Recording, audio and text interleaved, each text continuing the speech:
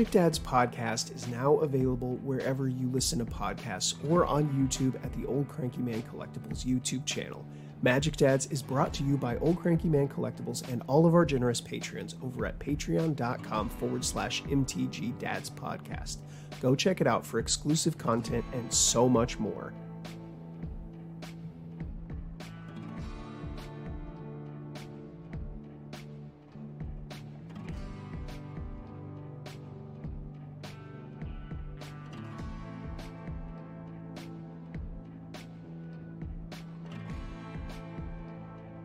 Hey, welcome to the Magic Dads podcast. I'm your host, Blake. I'm your host. Your hope. I'm your hope. Hope me, Obi-Wan. I hope you are. Hi, I'm Stefan. Special guest Roland. He's Big Dumb Dog. He's my Great Dane. I love him, but he's stupid. So we have reached the precipice, the conclusion, the finale of our 5-part series on the 7-pointed cards in Canadian Highlander. Today we're going to talk about Time Walk. Card's good. End of episode. I mean, it could be. I am of the opinion Time Walk is the best 7-pointed card. I think I agree with you. I really love Lotus, but in my heart, I think that Time Walk is probably the best. It is hard to not love any of the 7-pointed cards. There was a point in my Canadian Highlander journey where I only wanted to play decks with 7-pointed cards in them. And yeah. I tried each one of them out individually. And I think Ancestral Recall is far and away the most played 7-pointed card. Mm-hmm. And rightly so, because I think it's just because... how is that you say that? It is the most evenly spread as far as floor to ceiling goes. Correct. It's always doing the same thing. It is the most evenly spread, but it's also it just goes in so many different decks. You can play it in Grixis, you can play it in Bant, you can play it in Teamer, you can play it in 4-color, 5-color. You know what I mean? Gray's blue. You can pitch it to Force of Will. Right. So Recall gets the most attention, but I think Time Walk is the best card. You can also pitch that to Force of Will. You can pitch that to Force of Will. Don't. So, when I mentioned Ancestral Recall, I said floor to ceiling, right? So a card's floor is like worst case scenario. Worst case scenario, what it does at the bare minimum, and in the case of Time Walk, worst case scenario is you win the game. Worst case scenario. Oh, worst case scenario. It's Explore. It's Explore, right? Yeah. Draw a card. You can play an extra turn. Card's very playable. It is a bit above an Explore because you get to untap and reuse that mana again. Yeah, sort of. But it's Explore. Oh yeah. Best case scenario is win the game. You win the game, which is something that Ancestral Recall cannot do. Yeah, and that ceiling doesn't necessarily need to be part of a combo either. Maybe you just need an extra combat step. Right. I have effectively done that. I played a bunch of games against Luke today. I think we played 5 or 6 full 3-game sets. And there was a number of times where he just time walked. Attack, time walk, untap, attack. I love that moment where you're like doing math on blocks where like your opponent attacks and you're like, okay, well, I'm going to block here, and then I've got another turn, and then they go, okay, well, time block, and you're like, oh, well, I'm dead. Okay, cool. Yeah, absolutely. We'll scoop these up. Yeah, that's it. You hit it. You got that. Time walk. I have seen Time Walk and participated in Time Walk ending more games than any of the other 7-pointed cards.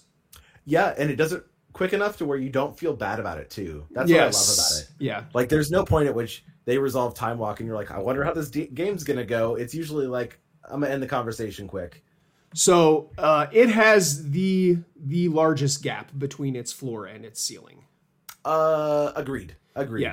Yeah, whereas like Time Vault only ever does one thing. Like if you're actively doing it. Right. Time Vault either does nothing or the game is over. Yeah. Whereas Time Walk.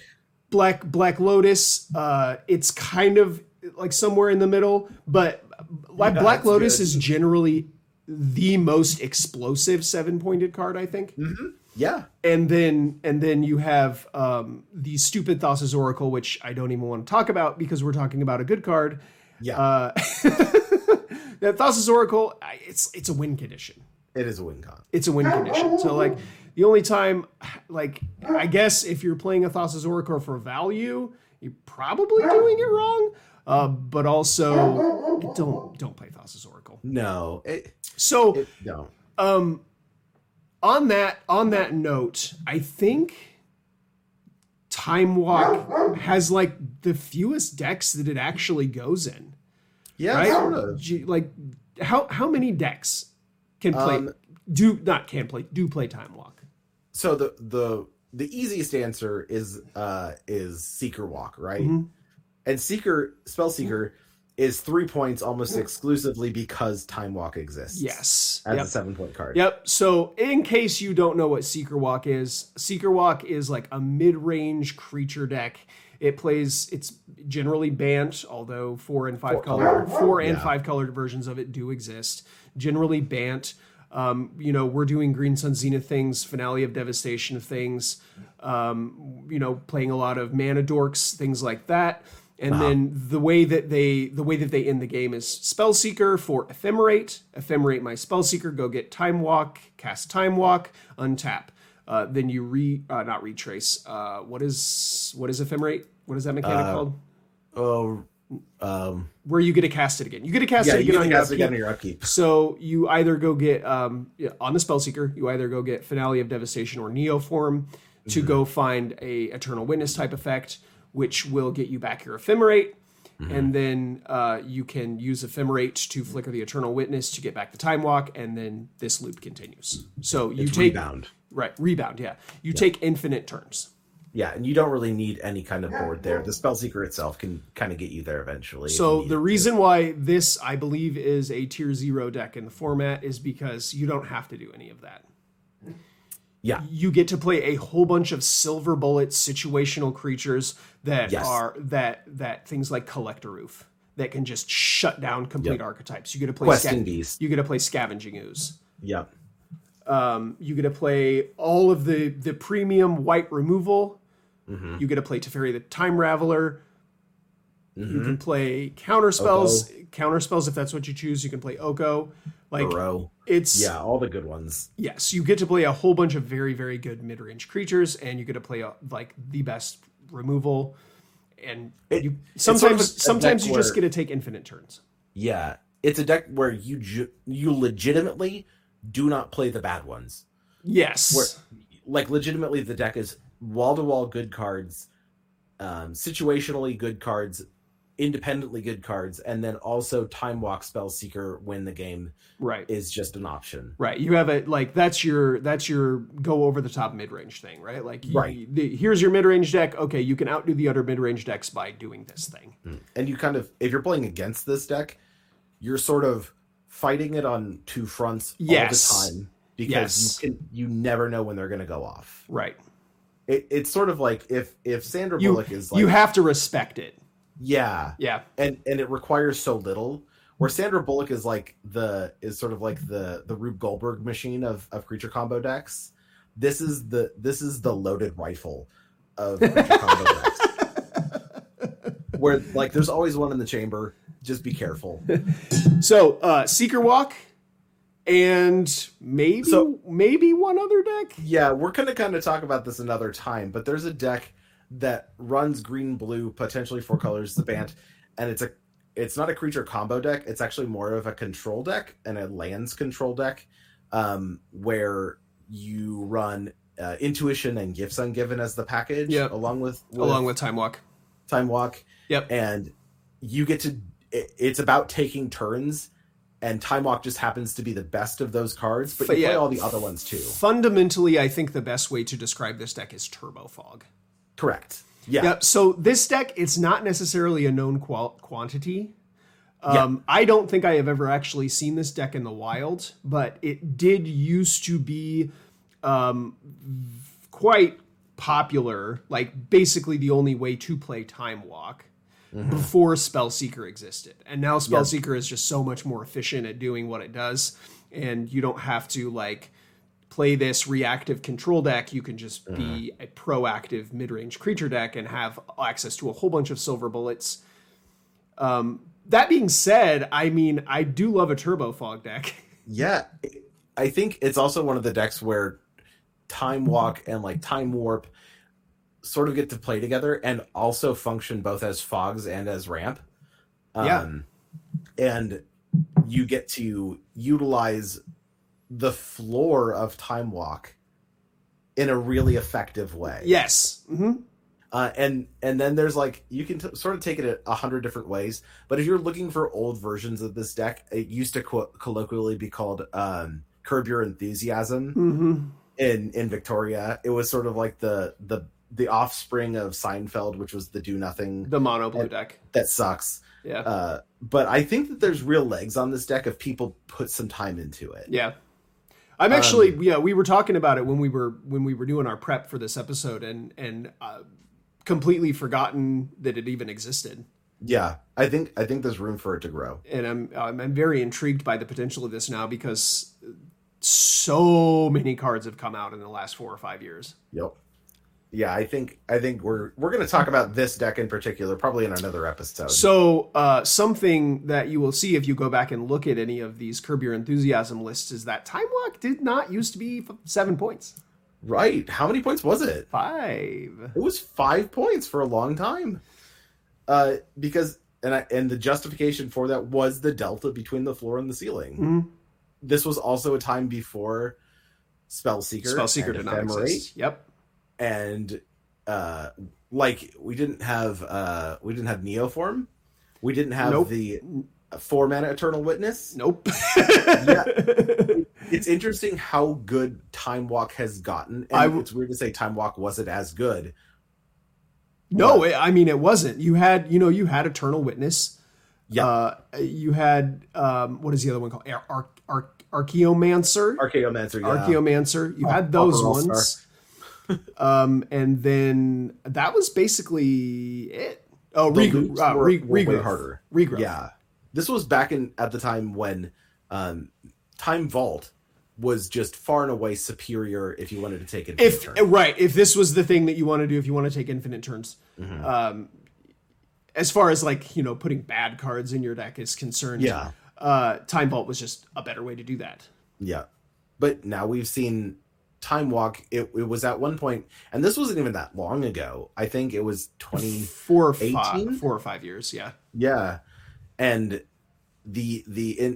just all of the new cards that have come in and all the additional support for creatures and the way that creatures interact with the deck, and specifically Spellseeker. Yeah. Spellseeker's a card that's sort of basically all of those cards that we listed that are part of this combo were printed between 2019 and 2020.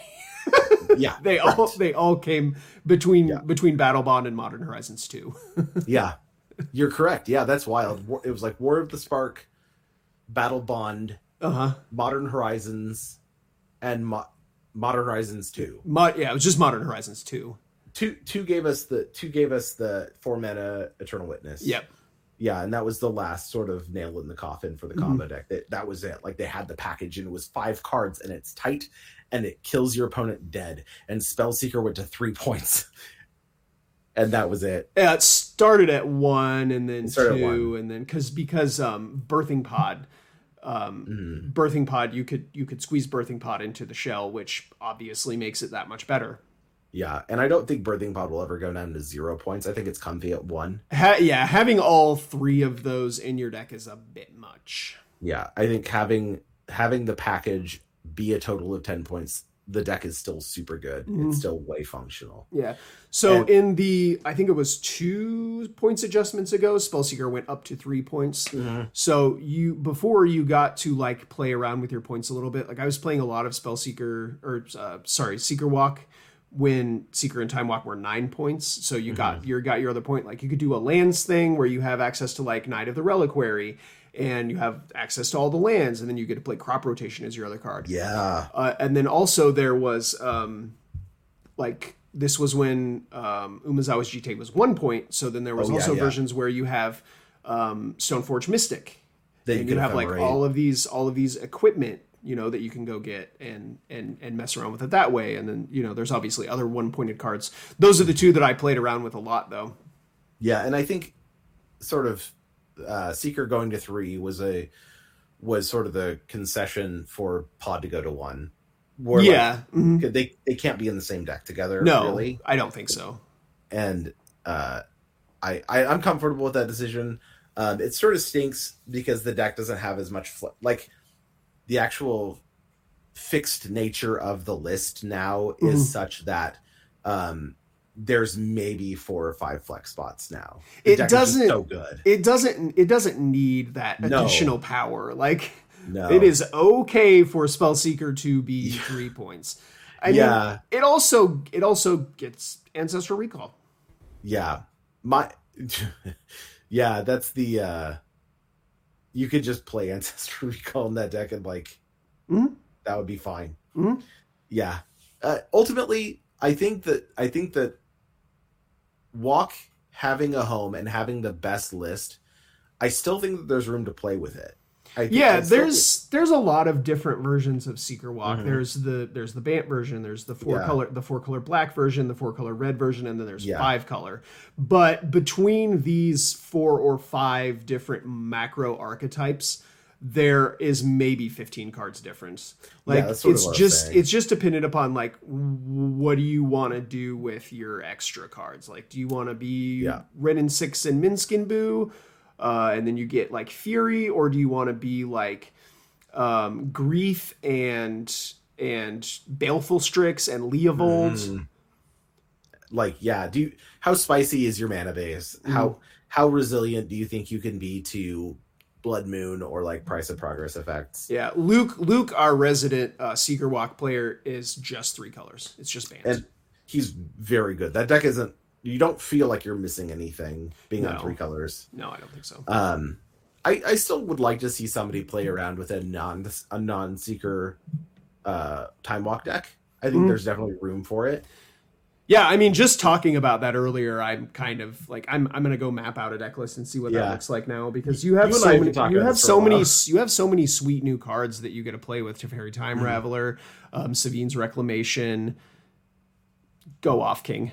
Yeah, there's a lot, and like just in terms of like you could lean heavy into blue and have green be your secondary color, have like white or red be your third color.